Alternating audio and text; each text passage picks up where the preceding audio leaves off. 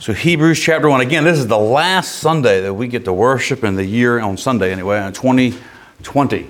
And it is, I'm going to be honest, it's been a great year. There's been some times that I got to spend with my wife that wouldn't have happened otherwise. A lot of those months we were forced to spend family time. And it was a blessing. And I pray that's a blessing for most of y'all, if not all of y'all. But we're going to be in Hebrews chapter 1 this morning, and I was praying through which message to preach, the last message of this year, this very unique year, and I was leaning towards maybe even continuing the Christmas theme or going with something new as we approach the new year. And I think the Lord's kind of blessed us this morning with something a little bit in between, without forgetting that God became man, because that's why we're here, but going through a different book. And I've preached through Hebrews at least a couple times, not through the entire book, but through a few chapters. And this is a message that's going to be from just a few verses there in Hebrews chapter 1. So if you don't mind, take your Bible, your copy of the Word of God, and look at chapter 1, verse 1 of the book of Hebrews. The Bible says, God, who at sundry times and in diverse manners spake in time past unto the fathers by the prophets, hath in these last days spoken unto us by his Son, whom he hath appointed heir of all things, by whom also he made the worlds, who being the brightness of his glory and the express image of his person, and upholding all things by the word of his power, when he had by himself purged our sins, sat down on the right hand of the majesty on high, being made so much better than the angels, as he hath by inheritance obtained a more excellent name than they. For unto which of the angels said he at any time, Thou art my son, this day have I begotten thee. And again, I will be to him a father, and he shall be to me a son. And again, when he bringeth in the first begotten into the world, he saith, And let all the angels of God worship him. And of the angels he saith, Who maketh his angels spirits, and his ministers a flame of fire? But unto the Son he saith in verse 8, Thy throne, O God, is forever and ever. A scepter of righteousness is the scepter of thy kingdom. Thou hast loved righteousness and hated iniquity. Therefore God, even thy God, hath anointed thee with the oil of gladness above thy fellows. And thou, Lord, in the beginning hast laid, notice this is God to the Son, hast laid the foundation of the earth, and the heavens are the works of thine hands. They shall perish, but thou remainest. And they all shall wax old as doth a garment, and as a vesture shalt thou fold them up, and they shall be changed, but thou art the same, and thy years shall not fall. But to which of the angels said he at any time, Sit on my right hand until I make thine enemies thy footstool? Are they not all ministering spirits sent forth to minister for them who shall be heirs of salvation? Now this chapter here is at one approach, at one point, the author of Hebrews is trying to get across is God in the person of the Lord Jesus Christ is greater than the angels. And that's one of the big takeaways from this chapter. But there's so much more truths, so many more truths in this passage. As a matter of fact, look at verse number 5 again. It says, For unto which of the angels said he at any time, Thou art my son, this day have I begotten thee. And then verse 6 says, When he bringeth in the first begotten in the world, he saith, And let all the angels of God worship him. So we're going to talk this morning about the first begotten, the Lord Jesus Christ, our first begotten, God's first begotten. So let's go ahead and open in a word of prayer this morning. Heavenly Father, Lord, we thank you. Lord, we thank you that you sent your only begotten Son to this world, Lord, to die for us, to become man, to become our sin debt on that old rugged cross so many years ago, Lord, paying our sin debt, taking it to the tomb, and walking out victoriously sin-free. Lord, we thank you so much for who you are. We thank you for the opportunity to meet on this last Sunday in 2020, Lord, a very eventful year, very interesting year. But today, this week, this month, this decade, these are the times that you have made. This is the day that you've made, Lord, and we want to rejoice in it. We want to lift up your holy name. Lord, we want to see you high and lifted up this morning. Lord, I need to see you. I want to see you high and lifted up in my heart, in my mind, in my life. Lord, help us bring you glory this morning. Help us lift up our minds and our thoughts and every fiber of our being. And may we worship you this morning. Lord, hear our worship. Lord, we sing to you. We don't sing to each other. We sing to you, Lord. We worship you, Lord. We preach and we minister to you, Lord. You are our God. You are our Savior, our Redeemer, the First Begotten. And Lord, we thank you for this opportunity to be in your house this morning. Bless this time together, Lord. In Jesus' name, amen. You know, as we close this Christmas season, if you will, I hope you've been reminded in your reading or in the preaching just how important that first Christmas was. How important that it was that God became flesh. And after looking at the many passages predicting the birth of God into humanity over the last few weeks, it's important for us also to be reminded, as we talked about on Christmas Eve, that He emptied Himself. He emptied Himself to become man, but He still remained God. As H.A. Ironside used to say, is one of my favorite authors here, he says, Jesus was as much man as if He were never God, and as much God as if He were never man. He is the God-man, God in the flesh, Jesus Christ, our Savior. And while God did not take on the nature of angels, as we see here in Hebrews 1 and other places, He took on the seed of Abraham. He was and is greater than the angels. He's the King of angels. He's the King of all as God and as man. He's the Son of God. Look at verse 6. It says, when He bringeth in the first begotten into the world, He saith, let all the angels of God worship Him. Friends, Jesus is the first begotten. In other words, and really no surprise to us, but there was something original in Jesus Christ. There was something original in Jesus Christ as a man. He was and is the first begotten. Psalm chapter 2 verse 7 says this, I will declare the decree. The Lord hath said unto me, thou art my son. This day have I begotten thee. Actually, I want you to turn there. I want to do a journey here. Go to Psalm 2. I want to read that again so you can see this. We're going to jump through some passages here. We won't be too long as we get into this message. But look again at Psalm chapter 2, verse number 7. This is an important psalm. It's a prophetic psalm.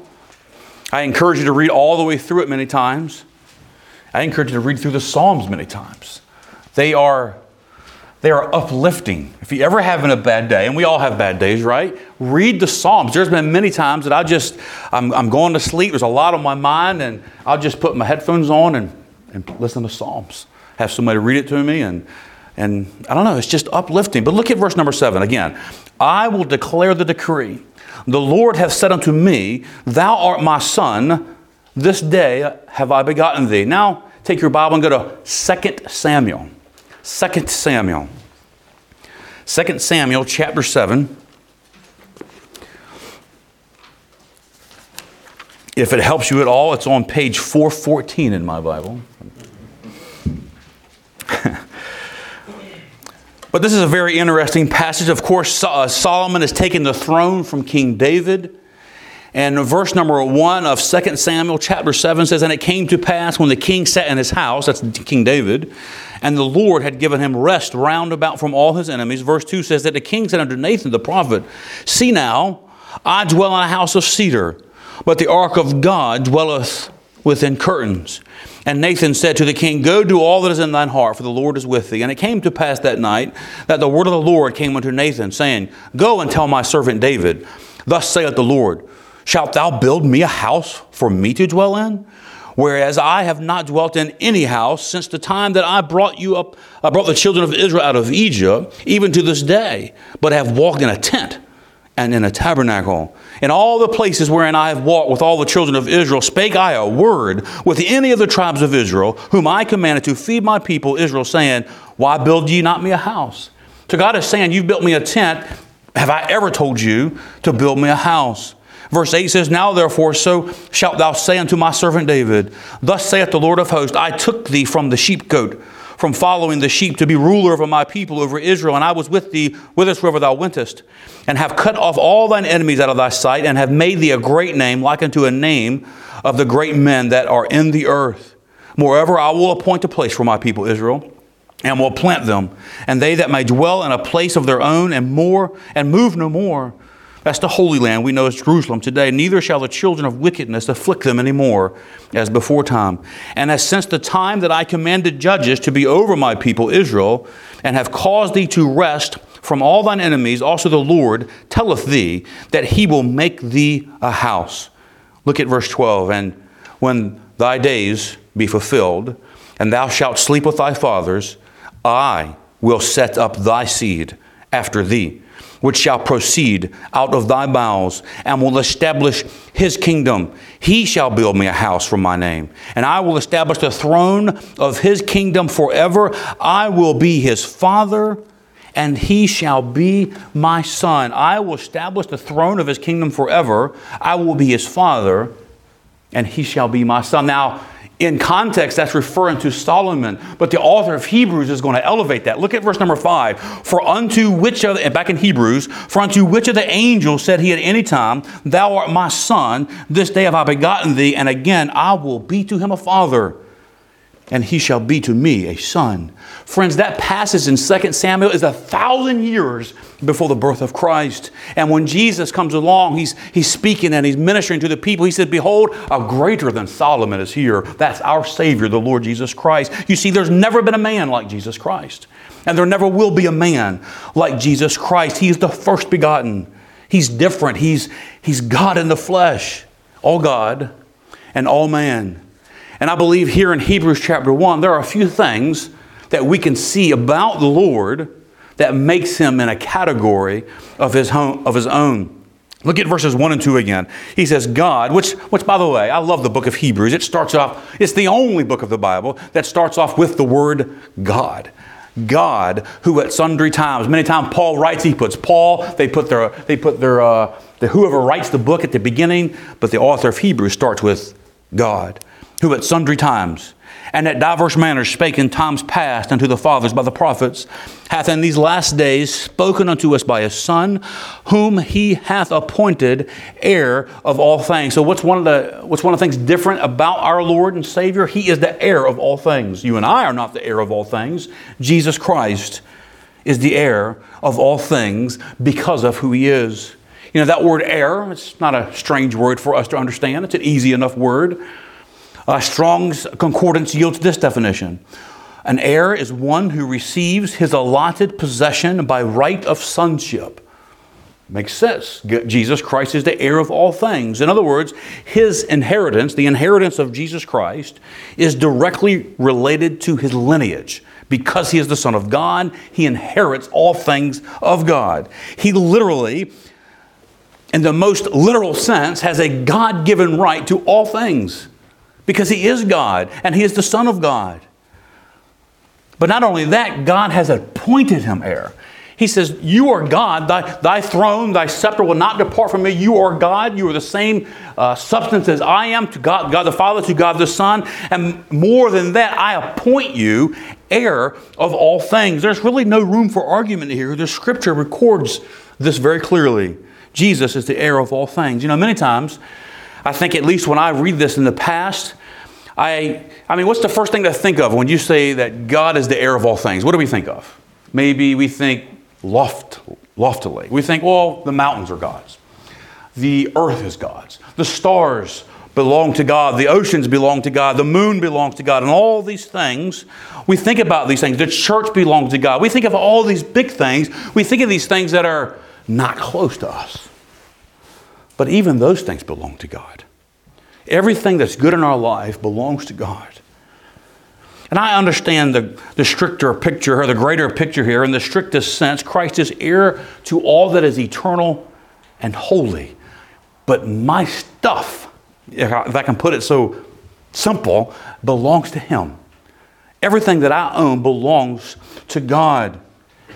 He is heir to all there is, to all that is worthy of praise, and heir to all that is great. In fact, he is the definition of all that is all there is that's holy and praiseworthy and great. But again, everything in my life and everything in your life that is good belongs to Jesus Christ. It belongs to Jesus Christ. My wife, my children, my family, my friends, my church, these things are the most important things in my life, and they belong to God. They are blessings from God. They're His. I mean, think about that as we maybe drive away in our car that belongs to Him. It's His car. I think my brother, he lent. We actually gave him our dog. Y'all remember my dog I had for a while? He's no longer with us right now. But before I came to Germany back in 2015, 2016, we were worried that he was a little older and he probably couldn't make the flight. He couldn't do all these things. So we gave him to my brother. And he was with my brother maybe a month, and he got hit by a car and almost killed him. And if he were probably with me, or if he was probably my brother's dog, it was one of those damaging kind of accidents that you would have probably put him down. But he says, I will not do that. This is my brother's dog. I will not do it. He spent who knows how much money in fixing our dog. I mean, he's got like 2 braces in his hips and all kinds of stitches and staples and all kinds of stuff like that. Over $1,000, maybe $2,000. But he did it because in his mind, even though the dog belonged to him, I gave it to him, it was my dog. He wouldn't have done that for his dog. He even told me, I'd have put him down, but not for your dog. I respect you. Now, that's maybe a not so great example, but think about that in what we own in this life. Our cars, our houses, our Bibles, our wives, our husbands, our children, they belong to God. Every little thing, even those things we receive as Christmas gifts, belong to God, and they should be further used to honor God. I mean, think about this. If you received some reading glasses for Christmas, how could you use them for God? Well, very simply, you could read the Bible. If you received a new tie for Christmas, maybe you should wear it to church. Maybe even a pair of socks, wear them to church. I don't know. If you're one of those few that received those box of cordial cherries, you know what I'm talking about, in the States, the red box come out, they're very delicious. You don't see them here. If you happen to see them, one way you can be a blessing is to share them with your pastor. They'll be great. But we should use the things that God's given us to be a blessing, number one, to serve Him and to serve others. Everything in our life is good because of God. He's the heir of all things, and because He's the heir of all things, we should be a good steward of all things. But notice also that He's more than just the heir. Even though God appointed Him to be an heir, which is reason enough, by the way, but He is heir because He is also creator of all things. Look at verse 2. Hath in these last days spoken unto us by His Son, whom He hath appointed heir of all things, by whom also He made the world. The worlds. I love speaking about creation. If you know, Genesis is one of my favorite books of the Bible to preach from, especially the first 11 chapters of Genesis. I love preaching about our Creator. I think it's uniquely tied to our Redeemer. I don't think you can have a Redeemer who is not our Creator. And throughout the majority of the church age, surprisingly enough and thankfully enough, belief in special creation, as stated in Genesis, is a common thing. It was the norm. It's only been within the last couple hundred years did God's word on creation take a back seat to man's word on creation. Now, of course, there have been some naysayers all along the way, but I'm not talking about those. I'm talking about the church. I'm talking about Christians believing or not believing in creation. But regardless of what we think, the Bible states that God made the worlds. And that seems pretty clear, right? That seems pretty straightforward. Colossians 1:16 says, all things, that Jesus created all things that are in heaven, that are in earth, visible and invisible, whether they be thrones or dominions or principalities or powers, all things were created by Him and for Him.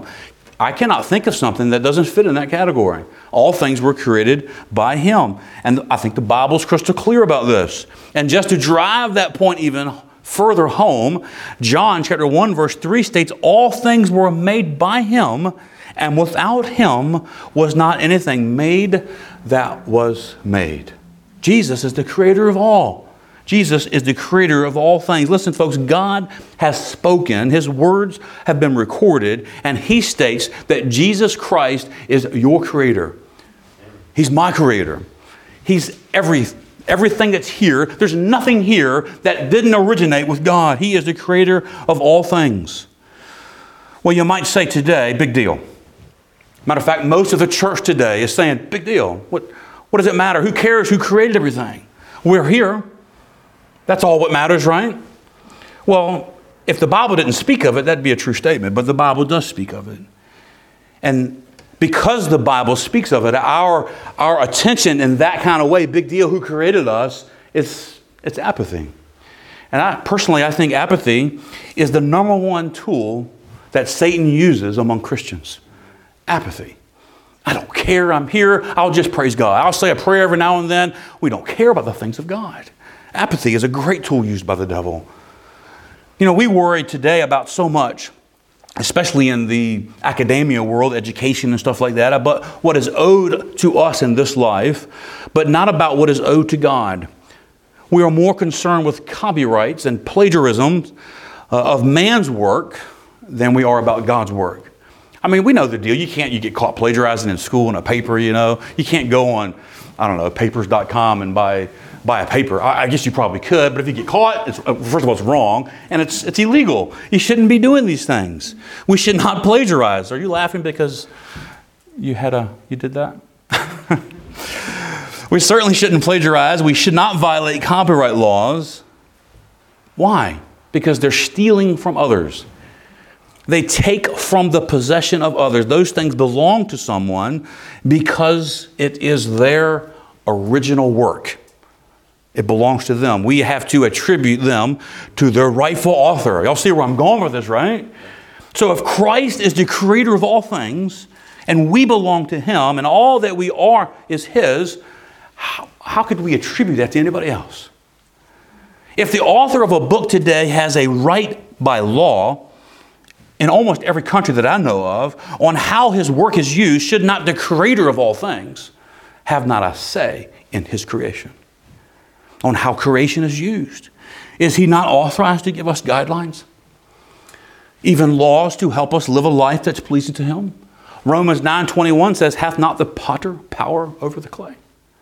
This belongs to God. I belong to God. Everything he says about me, I should pay attention to because it matters. He's the creator. I would not be here without him. What kind of sense does it make to ignore the creator of me? It's mind-boggling. And for us believers, Ephesians chapter 2 says that we are his workmanship, that we are created as Christians, a new life, created in Christ Jesus unto good works. But look at this. If we don't believe in the first creation, how can we believe in the second? Furthermore, when we begin to doubt the historicity of Genesis, we undermine the very foundation of the gospel message. When we doubt the historicity of the first Adam, we undermine the purpose of the second Adam, who is Jesus Christ. Friends, like the author of Hebrews wrote so many years ago in verse number 2, Jesus made the worlds. He is the creator of all things. He's our creator. We owe him all. I mean, we're not even got to the redeeming part. We're just in the creation part. We owe him all. He is our creator. But notice also in verse 3 that he upholds all things by the word of his power. Jesus is our sustainer.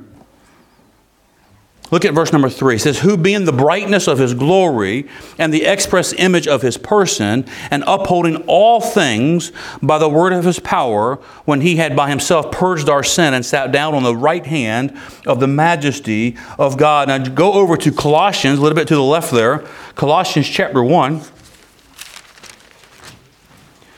And look at verse number 17. The Bible says, and he, speaking of the Lord Jesus Christ, the very image of the invisible God, which verse 15 tells us. Verse 17 says, and he is before all things, and by him all things consist. God holds them all together. Our God is not some distant God. He's not some God who just created and just walked away. We serve a personal God. We serve a God who is involved in everything that we do. He is involved in your prayer life. He is involved in everything that you do.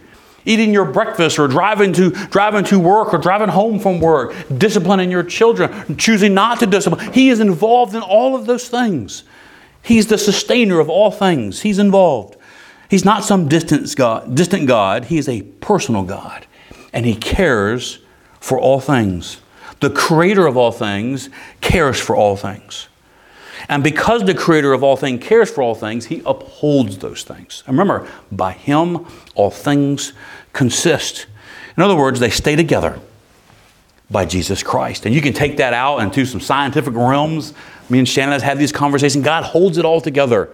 He holds it all together. We don't understand some things. We don't understand how the heart beats. We don't understand what keeps atoms together and all these things. God holds them. There's a thing called the God force that we don't understand what it is, and we named it this because we don't know how it works. God holds these things together. Even in this fallen state, the world stays its course because of Christ.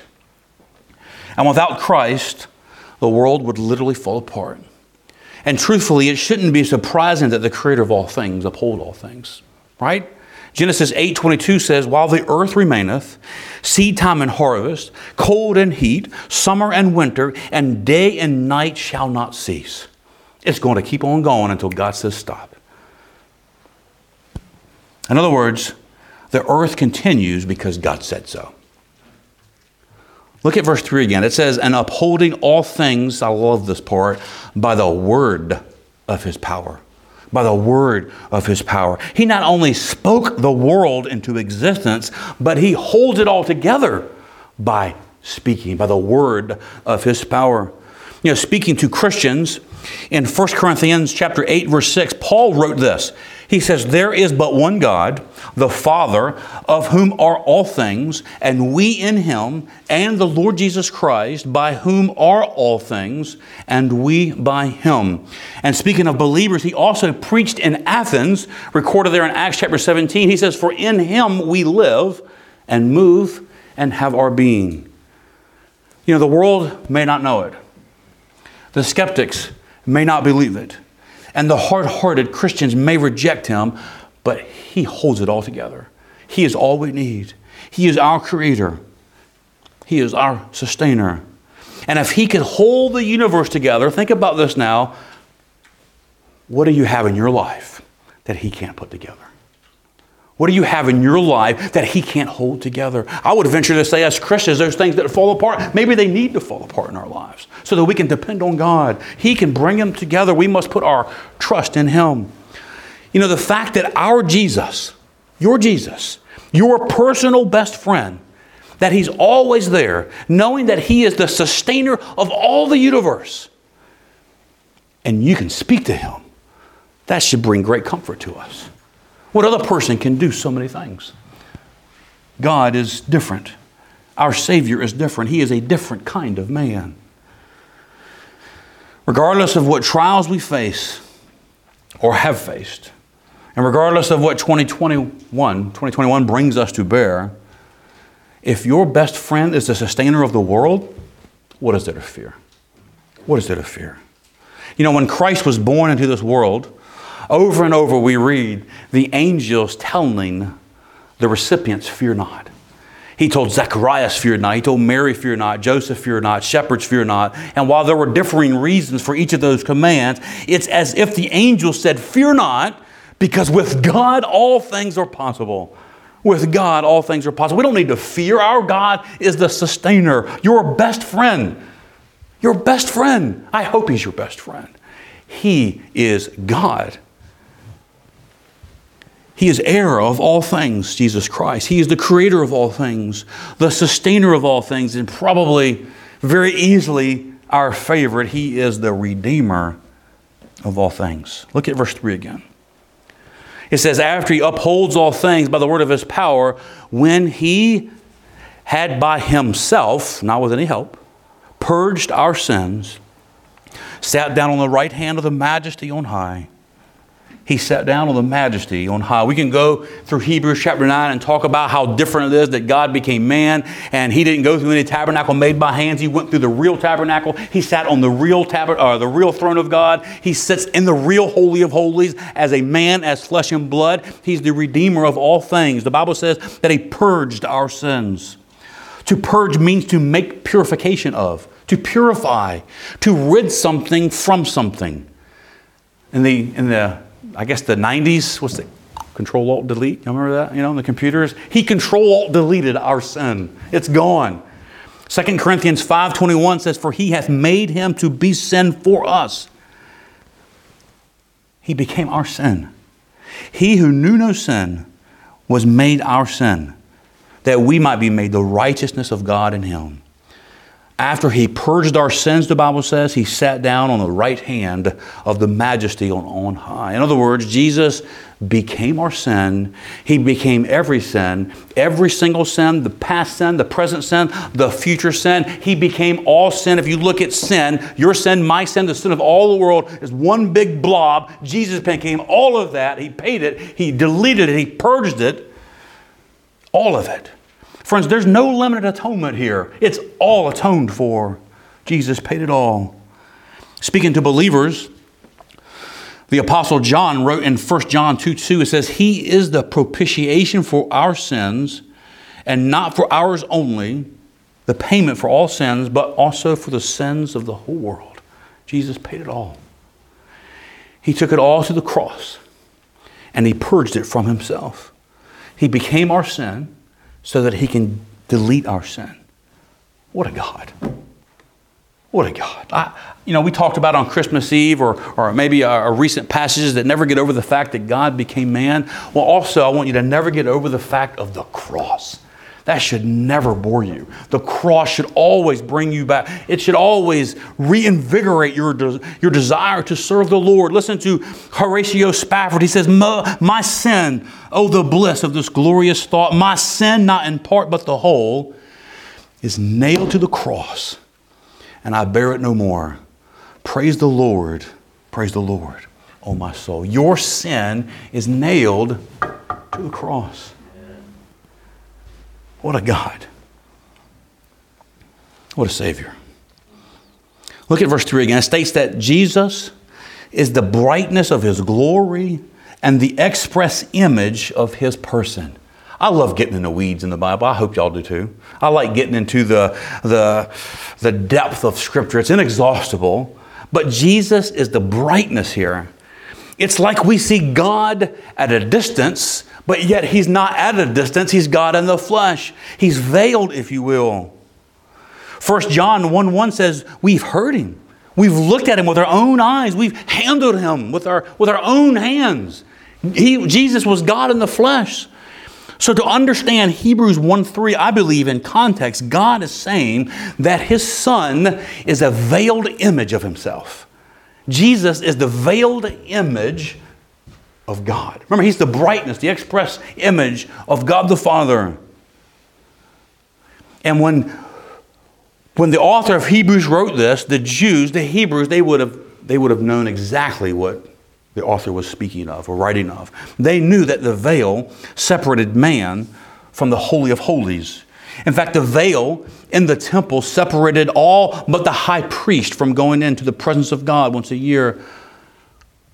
But after all the years of laws, after all the ceremonies, in due time, God sent forth His Son, veiled in flesh. That veil between the tabernacle and between God and man, Jesus became the veil. But not to restrict access, to give access. God became one of us. And while we were yet sinners, He died for us, Romans 5:8. He died in your stead. It's one thing as we live as Christians and as we are saved for a number of years, we can envision Christ on the cross. You can't drive through Bavaria without seeing a picture of Christ on the cross. But He's not on that cross anymore, praise God. Amen. But think about this. Have you ever pictured yourself on that cross?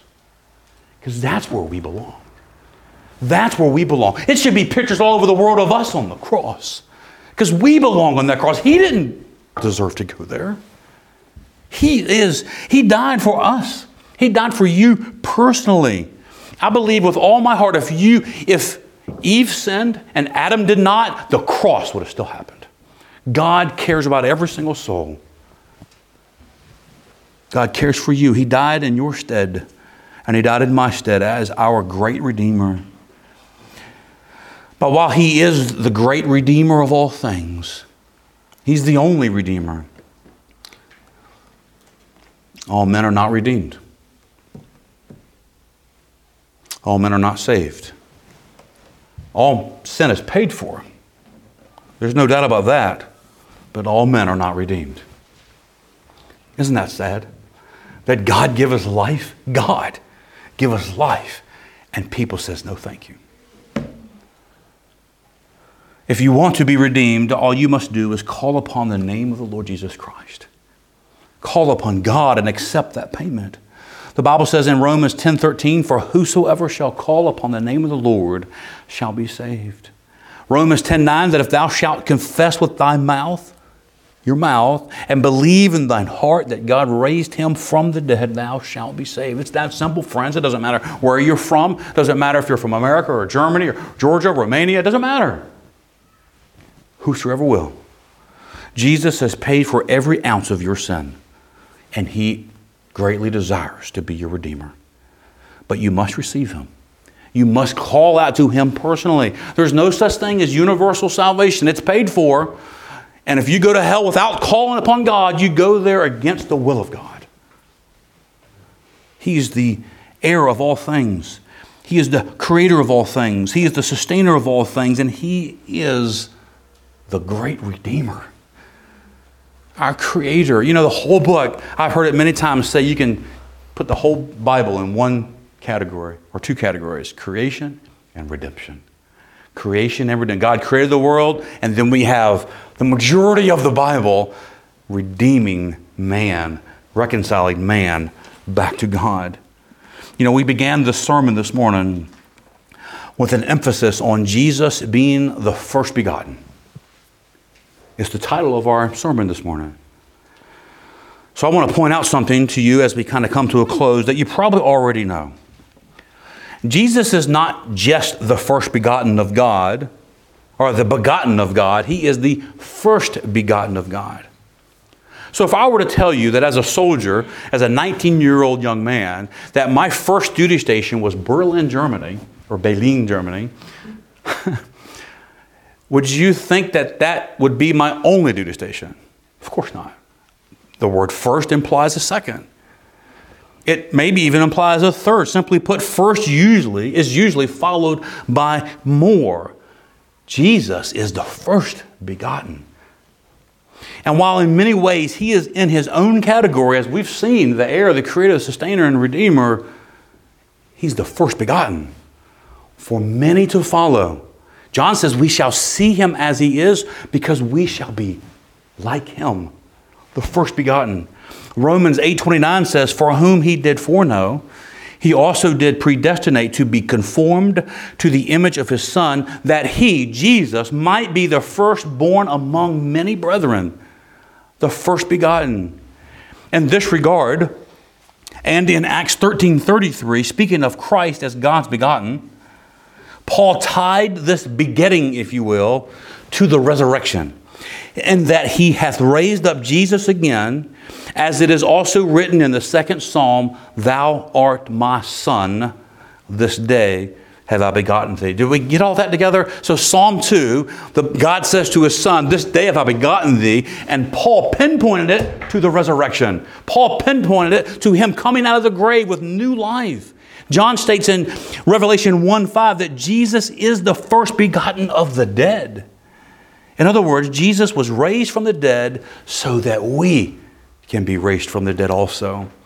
We can have eternal life as a man because Jesus Christ has eternal life as a man. As a man. He is the first begotten of many. Yes, He is the Alpha and Omega, the beginning and the end. He is God. He is the same yesterday, today, and forever, the heir of all things, creator of all things, sustainer of all things, redeemer of all things. But He is also man. Christmas was permanent. He is the only begotten Son of God, and He is the first begotten of men with eternal life. Do you have eternal life? Are you begotten of God? Are you a part of His family? If so, there is so much to live for. So much to live for. So much to give. And if you are not, you can be. He personally died for you, but you must personally call out to Him. Jesus Christ, the first begotten. Look down at verse 6 again. The first begotten into the world, and let all the angels of God worship Him. If all the angels of God worship Him, how can we do anything less? How can we do anything less? Let's pray.